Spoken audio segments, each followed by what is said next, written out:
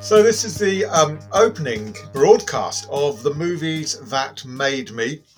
So titled because of the importance that movies are to so many people's lives, but really because they're so important to my life and that of my producer, Andrew Payne. So important that on my 14th birthday, I started listing every single movie I saw. And there it is.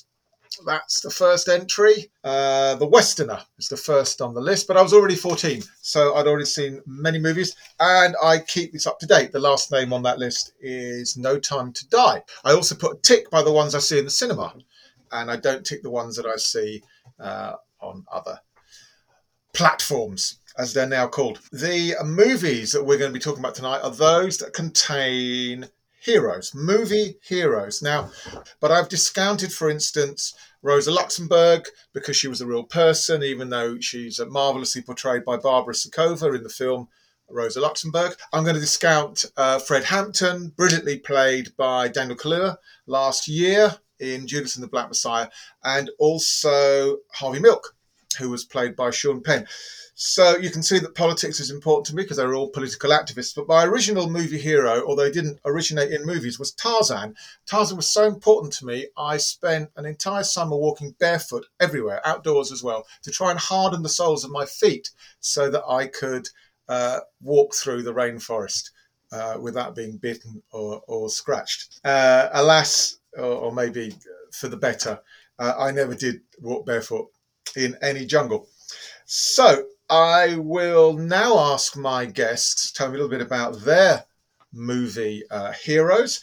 The guests being comedian, podcaster and actor Talal Karkuti. Where do I find you today, Talal? In Ealing, West London, born and raised. Yeah, it's great. I'm in Southeast London. Joining us is improviser, writer, comedian and general hyphenate, Pippa Evans. Where do we find you, Pippa? Find me in Waterloo, calling in, although I actually now live in Edinburgh, but I grew up in Ealing, so lots of connections already. Did you do that on purpose, Luke? Well, I noticed that both Ealing and Edinburgh begin with E, so we can map Pippa's future residences just going through the alphabet. Well, an algorithm will do that, I'm sure. I'm sure where you were raised and where you were brought up will influence the choices that you've made. I've taken a choice from my sort of childhood. Tarzan hasn't made the cut, and I'm sure there were others you had to consider before making your final decision. It's quite a responsibility to be Pippa's movie hero or heroine, be Talal's. But who has made the grade? So I'm going to start with you, Talal. Who are, and I can ask for two. Yeah. But I won't ask you to separate them first and second choice. Who are your movie heroes and heroines? Well, this was a really tricky choice because it's not something I really consider, and I've not really grown up idolizing particular characters. I really like kind of movies, but I've never really focused in on lead characters and really idolized them as heroes. And but then I had to think subconsciously who's really influenced me, and so the first pick is very much leaning to that. Is Aladdin, Aladdin from the 1992 animated Disney movie.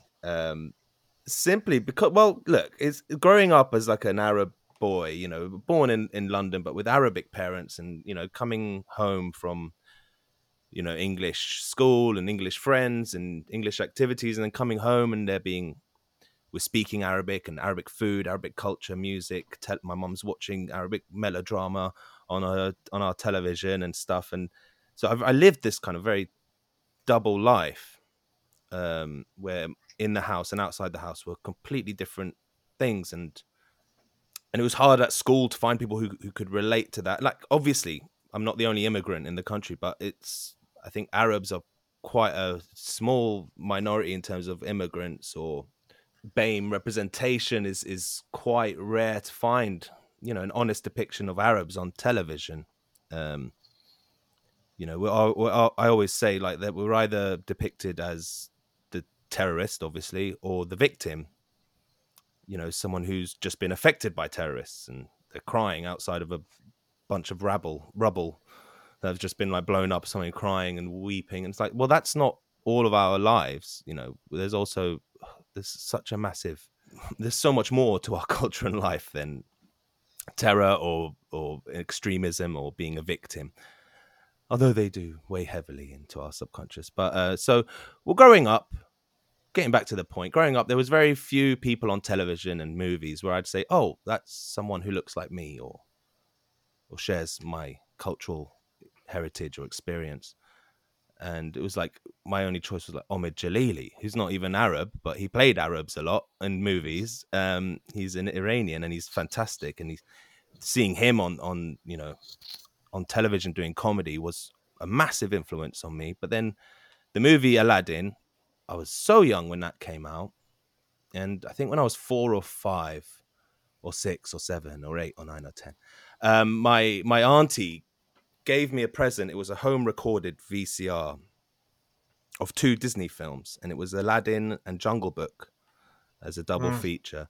And in between the films, I'll never forget, it was always weird because I'd sit and watch them both in a row very often. And in between the films, there was a little gap where you could see what was originally recorded on the tape.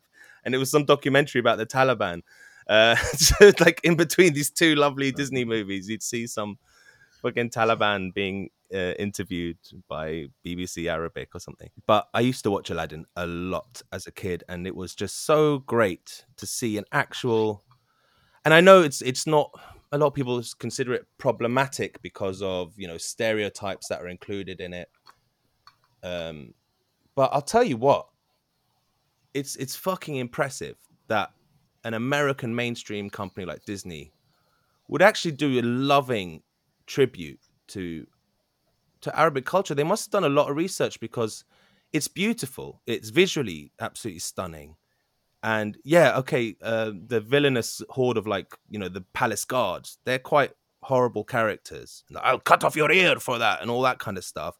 But they're not the only characters in the film. There's lots of really lovely representations of Middle Eastern life, like the vibrant market and the food. And so it's just stunning. And it's really quite simply crafted, but in really beautiful ways. And the colors really pop. I rewatched it, for the first time in years to prepare for this podcast, and I was preparing myself to kind of pretend that it's still a good film, but it's still a good film, and it's really so beautifully done. In the dying days of hand-drawn animation from Disney, it's such a gem.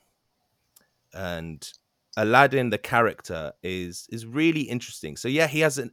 So it's very easy to recognize that the good characters have these American accents. Aladdin and Jasmine walk around with American accents. But that's to be expected. It's an American movie. But he's also quite an interesting character. He's flawed. He's quite vain. He's a bit of a liar. And he's literally a thief. He's introduced as a thief in the film. That's how he gets by. And he says it, gotta eat to live, gotta steal to eat. So that gives him the pathos. He has no choice but to steal. But no, well, he could get a job sweeping up for someone's market stall or something and earn a few pennies, but he doesn't. He'd rather sit at his balcony and overlooking the palace. And but I found it interesting that he's flawed in that way in a Disney film, to have the lead character be a bit of a liar. He brags a lot when he has no ground to do so. That is unusual. The flawed hero in Disney. By the way, I think that was a golden period of Disney movies when Aladdin was made. It's the same era as The Lion King and Beauty and the Beast and so on. I think, isn't one of the most... I was going to ask you, what's the most heroic act that this flawed character who is living off his wits but is a rule breaker makes in the movie, or the one that felt the most heroic for you? Well, it's got to be the apple trick, when he rolls that apple down his arm and then flicks it off with his elbow and sends it over to Jasmine. That was what hooked me. I was like, oh, this guy is fucking cool. Like, that was so great. And all my life, I can't pick up an apple without rolling it up and down my arm now. I can't do it from the shoulder. I've never managed that, but I roll it up from my hand up to my elbow and flick it up. Very popular at the produce counter at Sainsbury's. His most heroic act has to come at the very end of the film, when he uses his last wish to free the genie. He does all this stuff that throughout the film. That's, you know, he saves the day, he saves the princess, but he has to do that. Otherwise, there's no film and he'd be a complete loser. But at the end, he has that choice to wish to be a prince so he could legitimately marry the love of his life, or to free the genie. And he frees the genie, and the genie is like shocked by that. He wasn't expecting that at all. But that's always like stuck with me. It's like, why don't you just fucking wish for whatever you want and then hand the lamp to, because now there's no more baddies, there's no peril. Hand the lamp to Jasmine, she can have 3 wishes. Give the lamp to the Sultan, he can make a couple wishes, and then free the genie. Like, you know, you could do all that in 5 minutes. It wouldn't have really. I was like, what a waste, man. I would have handed that around to all my mates before freeing the genie. I was like, don't worry, genie, we're going to free you. You've been a captive for hundreds of thousands of years. You can last another 10 minutes. I get all my mates over. Look, we've got 3 wishes each. Let's do this. Let's get rid of Jeff Bezos and Elon Musk and evil billionaires. Yeah. But it's not that act of sacrifice part of what makes him so heroic and why we remember him. Yes, he sacrifices those opportunities, and yes, sorry. Yeah, I know, because is it not more heroic to be someone who allows himself to be transformed if you're always virtuous because life has never pushed you into, into doing bad things to survive? Is that not, that seems less heroic than someone who's had to experience and had his face as a choice. And his arc is that he's a lie. He's constantly pretending to Jasmine that he is a fancy prince, but then he finally his arc is that he admits to her that and learns to appreciate who he is. That I'm just a street rat, and he actually uses his guile and cunning to trick Jafar to lose the fight in the end, because he tricks Jafar at the end of the fight to wish to become a genie as his last wish. And then and he like tricks him into doing it by saying, yeah, you're not really that powerful though. There's always going to be someone more powerful than you. And that's the guy who made you this powerful, the genie. He could take it away if he wanted to. He's like, you're right. I'm not the most powerful guy. Genie, my last wish. I want to be a genie. He completely cons the fucker, because what does that mean? If you're a genie, you become a prisoner. You have all this power, but you can't use it unless someone wishes for it. And then he gets trapped in a little lamp and thrown into the Cave of Wonders. And so he uses his guile, he uses his street rat techniques, because at the beginning of the film, you see him conning a few market people to get some food or to get Jasmine out of trouble at the beginning of the film. And that comes back around, and that's and it's part of his redemption. And I think it's a brilliant choice. It's that heroic act at the end is quite subversive, because it's not one of those stories where the orphan or the urchin turns out to be a knight or a prince or inherits wealth. That arc, where the common person turns out to be privileged. It's saying I'm as good as everyone else as this peasant, and in fact the law is changed to allow commoners, and is it not? So there's a kind of social change at the end. Yes. The Sultan changes the rules of the land, and so he doesn't just get Jasmine and what he's always wanted. He makes the world better for other people. Yeah. And I have to add, finally, a real tragedy, because like I've told you how proud I was that there was like a mainstream Hollywood Disney film of about an Arab story, based on Shahrazad's 1001 Nights. And Ala-ad-Din, the name Aladdin is Ala-ad-Din. It means raised by Islam. Now, I'm not religious myself, but you can't really avoid the kind of like a Disney making a film about a character called Raised by Islam. That's insane. And that's very like embracing of Middle Eastern culture and celebrating it.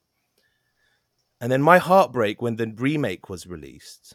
And I actually got to do some voices on the remake of the Aladdin film. And I got to say, I was so fucking chuffed. I got to say the line, sugar dates and pistachios, in the market scene. Like I do background voices as a job sometimes. And so I was so excited to get a job on that film. And then when it came out and I watched it, I was just heartbroken, because they've taken away all the Arabicness of the film. It's all... It's meant to, it's more Bollywood. They've made it more South Asian, and like all the cultural references are all very Indian. old school India kind of style, costumes, setting. And, in the Disney one, they say things like Salam or Allah be praised and stuff like that in the Disney one. So it's really fucking great to see that growing up as a kid. It was really important. It was that and Omid Jalili was the two things on telly that looked like me. And then they just completely, I don't know, brownwashed it. I don't know how you would describe it. And, it's not, I don't hate South Asian culture or anything, but it was the one thing we had. And they were giving it a remake with, $200 million budget. And I was like, this is going to be great. Finally, we're not going to be terrorists in movies for 5 minutes. And then they completely bangrified it. It was... I did not know that. I have not seen the remake. I've not seen any of the... I have not seen the Lion King remake. I've only seen the Beauty and the Beast remake. That's very interesting. They made that choice. I'm not sure what's behind it. Because Arabs is a taboo word, It's a taboo word. Yeah. And that's a maybe shame. Today's because politics, it's only a taboo because of the way it's represented. That's the only reason it's a taboo. If we were more widely represented in different facets of our culture on television, that wouldn't be a taboo anymore. And people would know that that's not the first thing you think of when you think of the Middle East. I'm stunned to hear that decision was made. I totally understand why they made it, given you provided that context. But it's from the book, The Arabian Nights. Yeah. So the de-Arab it is extraordinary. Can I move to Pip, because you know the 1992 Aladdin very well. Yeah, I know all of the songs off by heart. Yeah. Talal, which is your favourite song? We might get. Oh, it's such a hard choice. They're all so beautiful. But I love, like, the Prince Ali song is fantastic. But then the reprise when Jafar sings it back at him, revealing all his lies. It's when Jafar gets the lamp and wishes to become sultan, and then he wishes to become a sorcerer. Oh God, that's terrifying. And that then bit. Aladdin comes in to intervene, and he's like, Prince Ali. Well, he's little more than... Oh, he goes, Prince Ali. He sings a song at him and just like reveals all his lies and turns Zabu back into a monkey from an elephant. And I think and it's like a dark twist on that really awesome song. Yeah, it's such a classic musical theatre trope to bring the song back in a different context. Yes. All my favorite songs are the ones that Robin Williams sings, because I just think he's such an incredible performer, and I couldn't go and see the live show of it because I knew I'd just be disappointed, through no fault of the performer playing the genie, because I was like, there's no way you can reinvent the genie. The live show was iconic, fine, but it's so iconic, and he's just at his best in that film, isn't he? Yeah. I was just trying to imagine how the animators felt with Robin, because Robin Williams clearly would never stick to a script. Imagine animating something and then Robin Williams doing all this bonkers stuff, and they'd be like, okay, well, we'll reanimate that whole sequence then, please.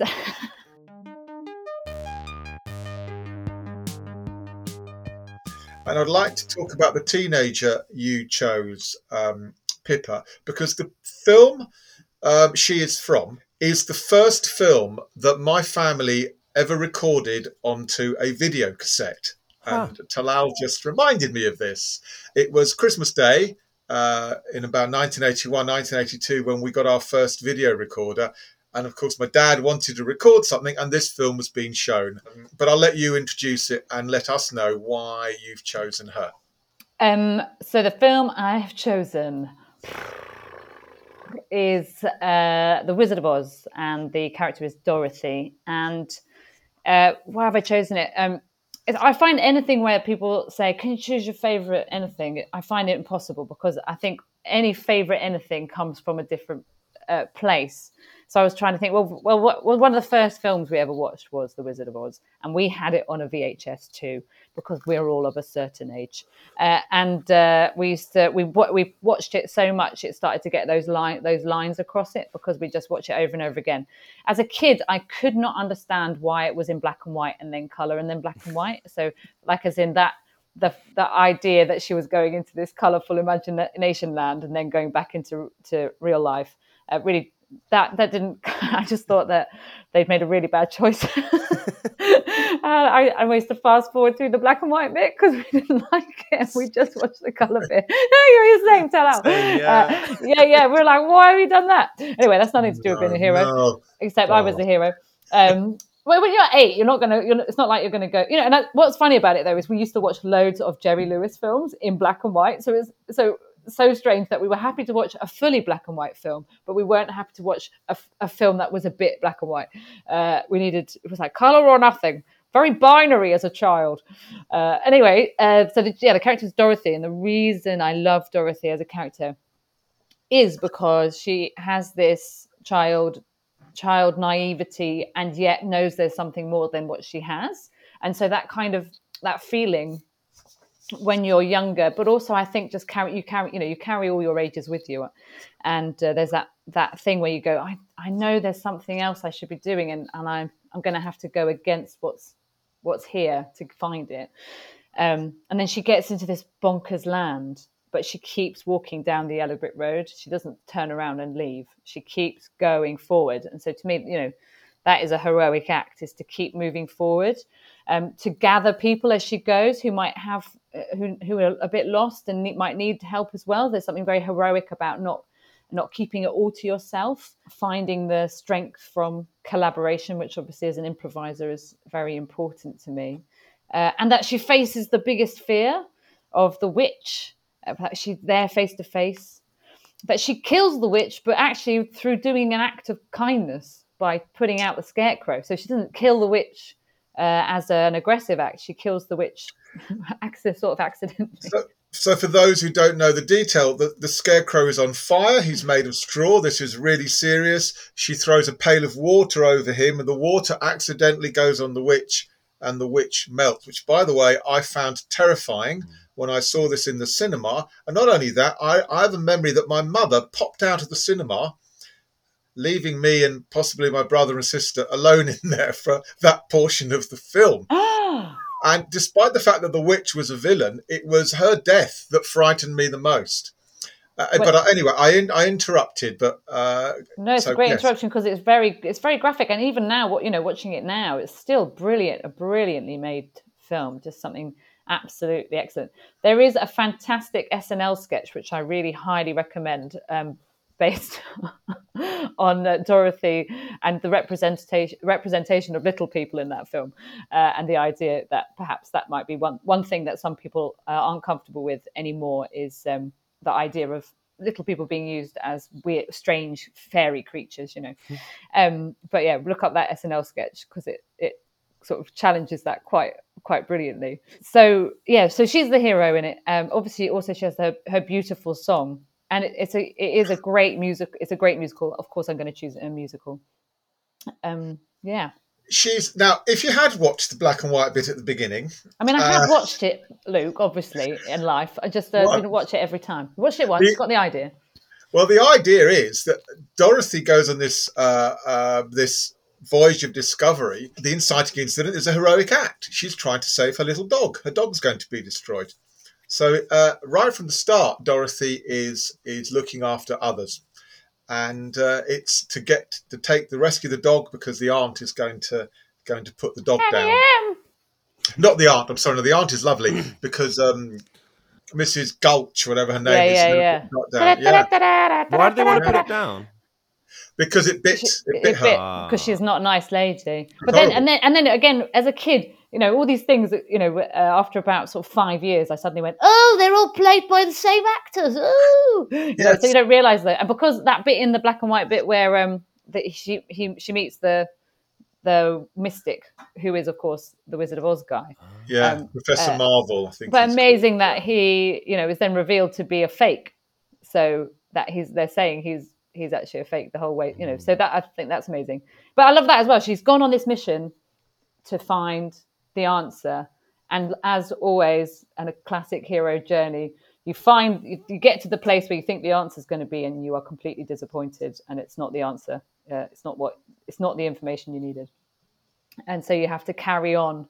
How do you carry on once the promised land turns out not to be what it promised at all?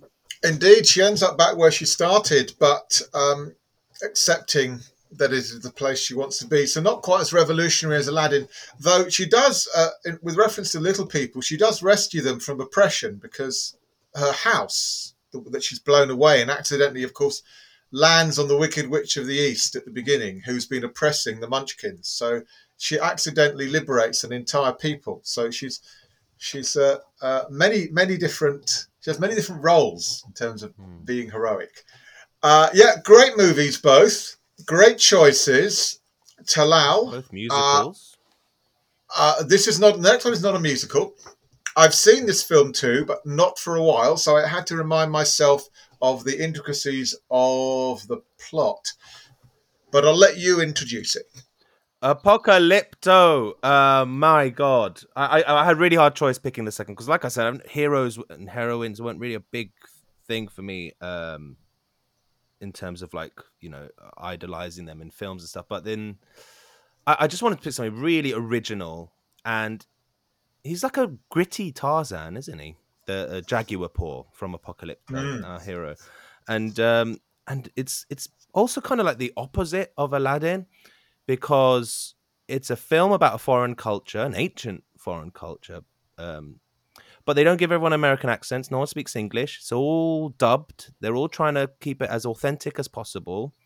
All the cast, I used to think they were all they went around the jungles and found tribes people and cast them in the film. But then I looked it up, and a lot of the main characters are actually Native Americans. But they're all it's akin. It's native. It's set in native South America, tribal South America. I don't know if it's Incan or Mayan or Aztec. It's Mayan. I had to look this up though myself. It's set in it's the Mayan civilization. Yeah, so really, and the language. I'm not sure what the language is, but it's extraordinary to listen to. So cool to listen to and just engrossing and. I never thought one of my favorite films would be a subtitled film growing up, but it really holds up as well, and it's so fucking rugged and brutal. It bashes you over the head over and over again. This film. There's a hell of a lot of suffering. I mean, physical suffering. There's sort of drought. There's pestilence. There's villages razed. There's a lot of killing. Did you find that? And what was going on when you were watching that it attached you? Did it capture something emotionally, or when I first watched it, when it came out, it was just like I was quite younger then. I was like, "Whoa, cool! This film's brutal AF." It was just like really brutal and hardcore. But watching it now, it's like I watched it again last night, and it's very effective. Like it affected me. I felt so tortured watching all this suffering. The suffering of Seven, the hero's wife, is really intense, and it's kind of it verges on damsel in distress territory, that kind of cheap trope. However, the things she does to protect herself and her son while stuck in this pit for most of the film is really, really intense, and she's a heroine for sure in that movie because she fights off a monkey that falls down the pit. The pit at one point. Okay. I have to give her some special mention because she does incredible stuff. Her son gets a cut on his leg, and she stitches him up using ants heads. So like they pick up ants off the ground, these massive jungle ants with humongous pincers. And then she holds the son's wound closed, and then pushes the ant into the wound and gets it to bite it like that. It's like a staple. Oh my God. And then she rips off the body and leaves the head. And she does that like a number of times on this guy's wound and on the kid's wound. And there's really extreme close up of this process. And it's one of the what was it? What did I write in my note about that? Ant stitches. Yeah, that's all I wrote. Ant stitches. It's just so original and so fucking weird. And then she gets one of the weirdest scenes in cinematic history. When the village gets ravaged by these raiders at the beginning, the hero, Jaguar Paw, acts very quickly and protects his family from an incoming attacker, and then rushes his wife and his son, his heavily pregnant wife and young son, to a nearby pit and lowers them into the pit with a rope and says, "I'll come back for you." And that's kind of his motivation for the whole film, is to come back and get them out of this pit. But he puts them in there to hide them as a hiding place. So she's stuck in this pit, and at the end of the film, torrential rain begins. The rain, these showers, the rainforest showers starts, and it's really intense, and the pit starts filling up with water. And of course, she starts to go into labor and gives birth while trying to tread water in this pit. And just there's this, it's just so weird and almost comical. It was such a weird moment and just such a unique scene. And she's there holding a son and then pulling a baby out and then holding the baby up. And that's how Jaguar Paw finds them. Harrowing stuff. So the hero, Jaguar Paw, some really cool names of characters in this film. You've got Jaguar Paw, Smoke Frog, Curl Nose, Cocoa Leaf, Flint Sky, Turtles Run, Cut Rock. These are such... I love that. It's so, they tried so hard to keep it authentic as possible, and obviously a lot of research went into this film. Through the film, I was just going to ask, Jaguar Paw at the beginning is not the leader trying to save his tribe, is he? His father is. Yeah. He then dies halfway through. Do you remember that moment? Dies Was in that the raid. important to you? He dies in the raid, when their village gets raided. And it was Jaguar Paw kind of dobs him in, man. So they're both tied up on the floor, and Jaguar Paw's been a bit of a nuisance fighting off a few people. And they're about, and then his kind of rival is about to kill him. And then the villain, the leader of the evil tribe, is like, "No, I want him alive." And then he's tied up on the floor, and he turns his head to his dad and goes, "Sorry, father." And then that's when the rival stops and goes, "Ah, father." And so he's like, "I can't kill Jaguar Paw, but I'm going to kill this old man instead," and kills the father in front of him. So he dobs him in a major way. And he also dobs in his wife, because there's a bit when they're all tied up and he looks at the pit and he's staring at the pit, and then one of the bad guys walks over to the pit and cuts the rope, which stops her being able to escape. So he's a bit of a snitch. Snitches get ant stitches, I suppose. I don't think. I'm not sure he meant those things to happen. Of course, no. But I was wondering if such a movie appeals to young men who maybe unconsciously, the father, it's in the arc. The father leaves, and they have to kind of step up and take responsibility and look after family and look after, and he succeeds in doing so while going through an awful lot of suffering, which I put down to the fact that Mel Gibson, the director, had just made The Passion of the Christ, and it was clearly martyrdom, suffering, and there is in fact a sacrifice in the middle of the movie, isn't there? There is, and I don't know whether such a crazy scene, but I don't know. It's not really. He doesn't save his tribe, and it's not like I didn't feel like there was any hope for the tribe to be saved. Like when the village gets destroyed and half the people are killed, that one of the tribe people is like, "Our life is over. Our life is over," like bemoaning the loss of this life, and it's kind of true. There's no hope for his tribe. In the end, his only motivation is to get back and get his wife and son out of this pit. And it's such a weird hero because he spends half the film tied up as a captive, being transported to this Aztec village, Mayan city, where they called it the Stone City, where the big pyramids are. So he's being transported there. They take them up to the top of a pyramid to perform this ritual, and like this priest is proclaiming, like, we have had bad crops and there's pestilence and all this, and we give these sacrifices to our gods in the hope that they'll grant us a good crop. And they're pulling out their hearts and chopping their heads off and rolling them down the stairs, and everyone's celebrating. And then they're about to kill Jaguar Paw when the eclipse comes, which is prophesied earlier in the film by a little girl that they come across when they're transporting the captors. So this eclipse happens, and then the priest sees that as a sign from the gods that this is enough. I've had enough hearts and heads. Thank you. You can stop killing people. And that's when they decide to, he says, dispose of these captives. And then they play this game with them. It's like the most evil version of British Bulldog ever. They release all the captives and tell them to run across this field while they shoot bows and arrows and throw javelins at them and stuff. And Oh yeah, yeah. the evil villain's son is at the other end of the field. He's the finisher. He's the one who kills them off after they've been hit by the arrows and stuff. But Jaguar Paw manages to overpower him and kill the son of the villain, as a way of revenge for his dad being killed.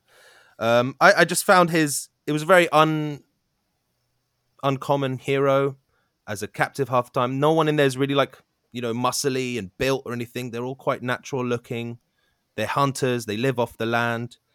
And it's the theme of the film, I think, is about humanity draining the earth of its, of anything good, That's evidenced in the visuals with the crops have failed, and then at the end the conquistadors arrive, and we know that they're going to decimate the continent with European diseases. There's a chain, so it's like the tribes are being ruined by the city, and then we know that the next step is the conquistadors come at the end of the film, and they're going to ruin the city.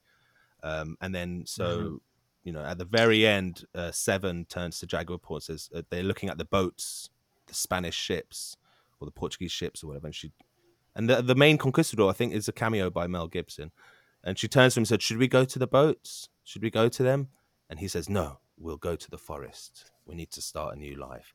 And I guess today's, tribes that have remained, the very few pockets of tribal life that remains in the jungles, their roots come from the people who refuse to cooperate with the incoming settlers. And it's really a stunning film. It's quite harrowing. If you're squeamish, maybe avoid it.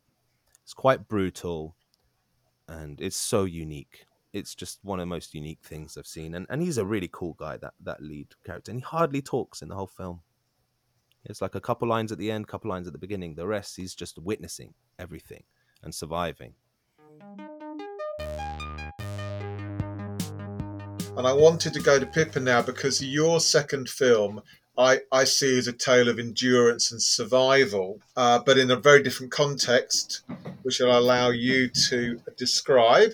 My second hero is Andy Dufresne from The Shawshank Redemption. There are 2 films in the world that I watch on repeat.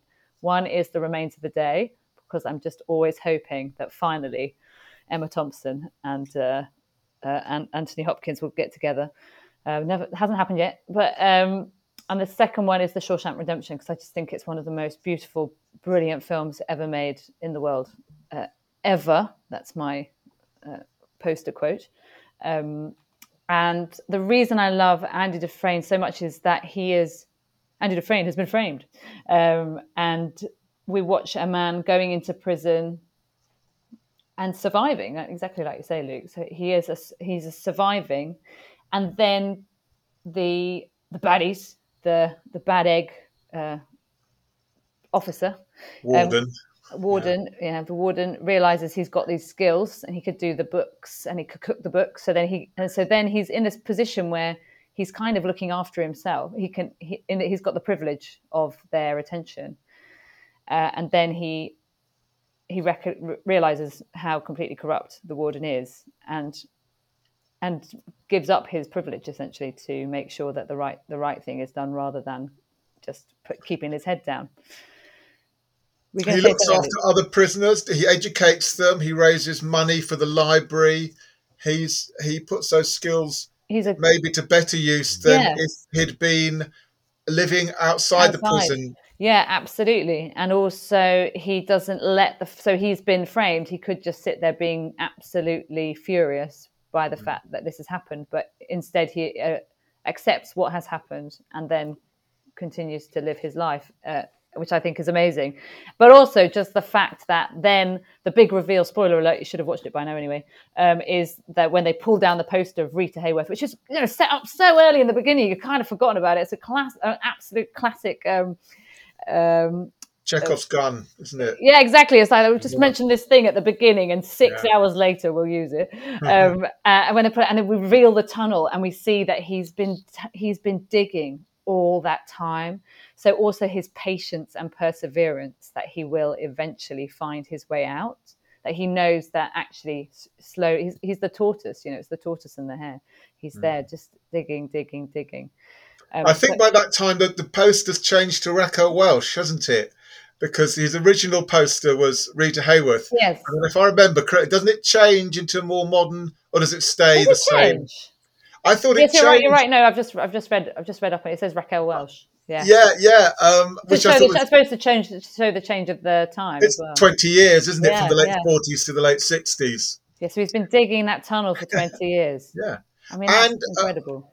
What about his choice to share his freedom? Because he doesn't just he goes free. He gets hold of some money that was the ill-gotten gains of the warden. He steals back, but he decides to share his I wouldn't say good fortune, but to share his ultimate reward with Red, with the Morgan Freeman character. Yeah, it's so, and the reason again, I think I am a bit addicted to these films that have an ending that there could be like a continuation of the story. So when we see Red approaching on the beach, I don't want the film to end. I want to see their life together, what they get up to, you know. But also the fact that he trusts that he goes to find the tree that he promised he put some, you know, the fact that he goes to it shows that the Morgan Freeman follows the instruction he was given in the prison earlier by the Andy Dufresne character. You're very good at looking after your listeners, Luke. Yeah, when he goes to that tree. It's because he's just, it's almost like a passing remark, you know, when please go to such and such a place. That trust, I guess that's very. I guess in a world of revenge and lies and criminality, that these two people had genuine human trust that also survived is really uplifting. Well, especially when you think like now, if you say to someone, "I'll meet you outside the pub at 7," you'll get a text half an hour before saying, "Are we still meeting at 7?" Because we don't even trust that someone's going to meet you outside the pub. The fact that he goes all the way to that tree, it's a big deal, eh? This segues into. Thank you for that pivot. Segues. Do you like the film, Talal? It's absolutely beautiful. It's. Yeah, I didn't get a chance to ask you. I just wanted to, because it segues into my absolute movie hero, which is a bit of a cliche, but he is my hero, and that's Rick from Casablanca. And the ending of Casablanca is similar to the ending of Shawshank Redemption, where Louis, played by Claude Rains, the former police officer, and Rick walk away and have that classic line, "This could be the beginning of a beautiful friendship." In other words, the possible start of another story, just like the two characters on the beach at the end of Shawshank Redemption. And for me, as I was kind of hinting at earlier, because I'm putting a lot of me into kind of interpreting your choices, this issue of sacrifice for me is so heroic. And the fact that Rick sacrificed love for the fight against the Nazis, I found very heroic. But here is rewarded. He gets a new best friend at the end of the movie, even if he doesn't get Ingrid Bergman. And I also, when I was thinking about Apocalypto and Jaguar Paw, against all odds, he must rescue his family. And boy, is it all odds in Apocalypto. One of my movie heroes is someone I could never be in real life. It is Brian Mills from Taken. It is Liam Neeson, the ex-CIA veteran who goes to Europe and uses his skills to kill a lot of stereotyped East European baddies to save his daughter. I can only but identify with the savagery with which a parent would use to protect their children. So those are two of my choices. Compared to Apocalypto, that's a very gratuitous film, though. It's so violent. Fucking hell. It's my guilty pleasure. It has none of the visual language of Apocalypto. There's nothing about history and colonialism and the environment in Taken. It is a B movie action thriller. But I'm going to end my contribution by saying my ultimate screen hero or heroine I couldn't use today because it is Buffy the Vampire Slayer. Her incarnation in film, as played by Christy Swanson, was nothing like the television version played by Sarah Michelle Gellar. And it is that character that For me, it's the greatest screen hero or heroine, and it helps that she's got kind of magic powers in order to be a hero.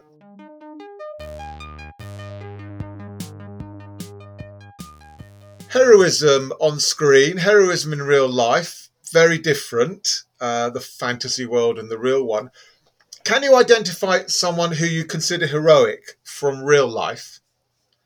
And secondly, what's the most heroic thing you've done? So this is gut feeling. I haven't given you time to research this. Yeah. I did it on purpose. Well, look, my answer for my real life hero is going to be really boring and predictable. My daddy, my father, it has to be.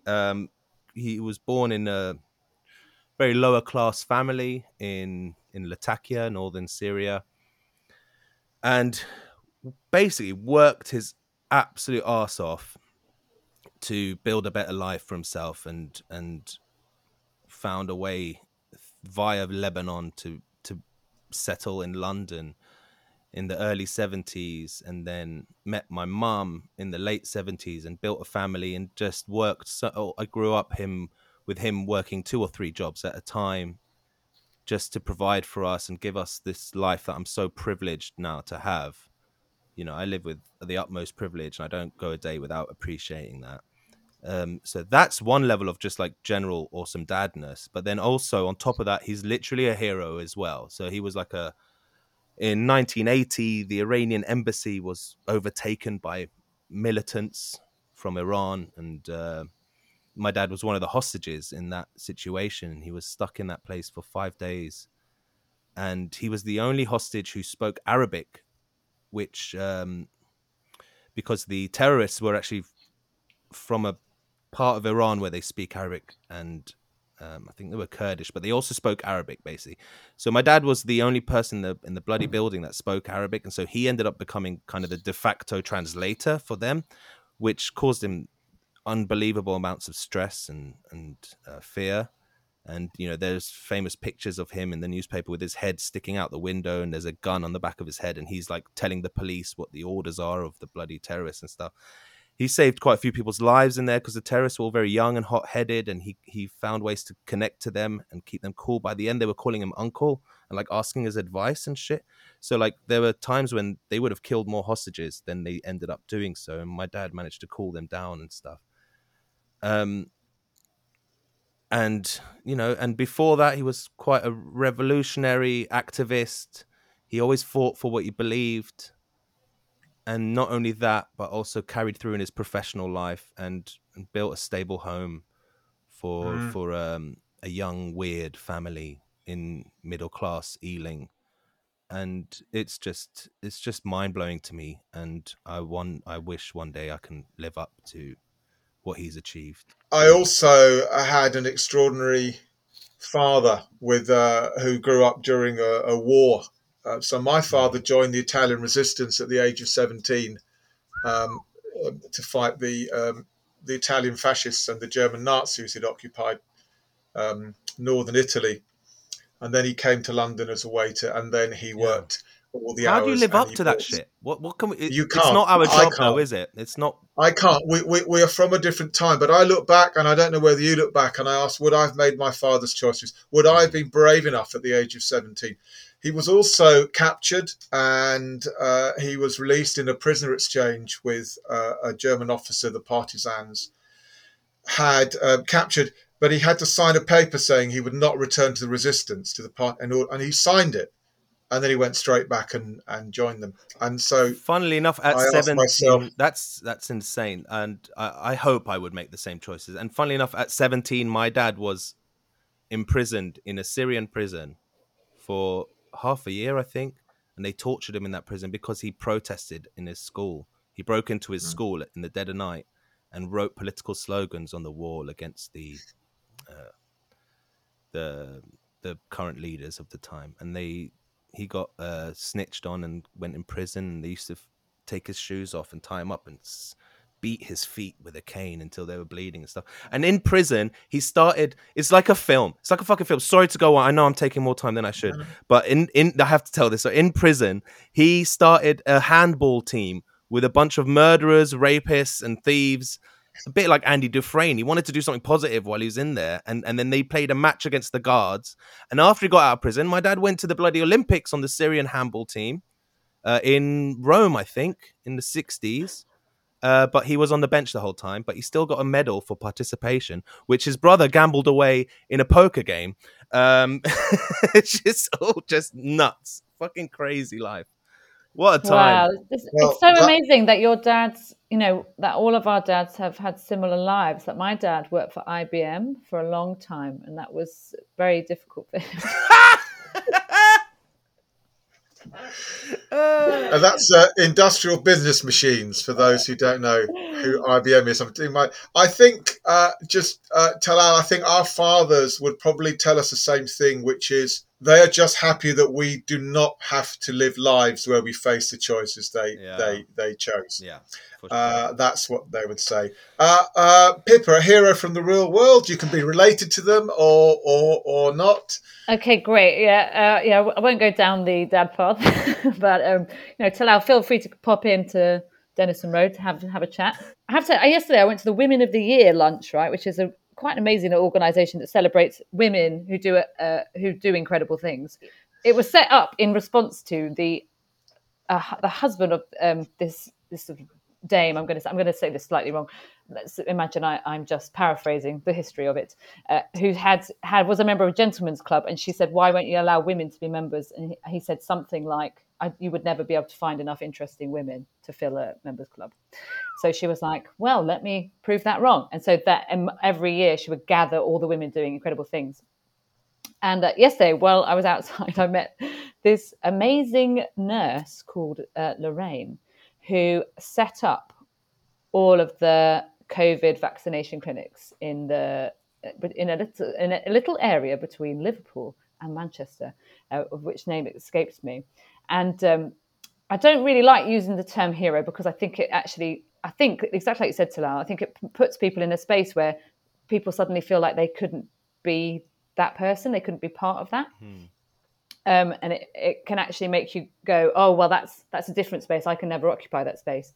But rather, it was just so inspiring. I think it's someone who really inspires you because you think, wow, she's doing all that. She's had anti-vaxxers screaming in her face, giving her abuse, saying that she's killing a whole generation of people, but she's still managing to keep that going, to do that. So it was great to meet people who were doing the work that, us as comedians and entertainers, everybody has their place in the world. But during the pandemic, I did feel a bit like I'm not much use right now. So for me, generally, after the last year, I have so much respect for those people doing the stuff that is keeping us alive. Yeah. And on that note, I will thank you both very much for sharing your movie choices and your personal stories. I might like to have you both back to pick your favourite movie villains in the future. It's been a delight spending this hour with you, and thank you both. That was Talal Karkuti and Pippa Evans. I am Luke Sorber. My producer is Andrew Payne, and this was The Movies That Made Me, a Picard production.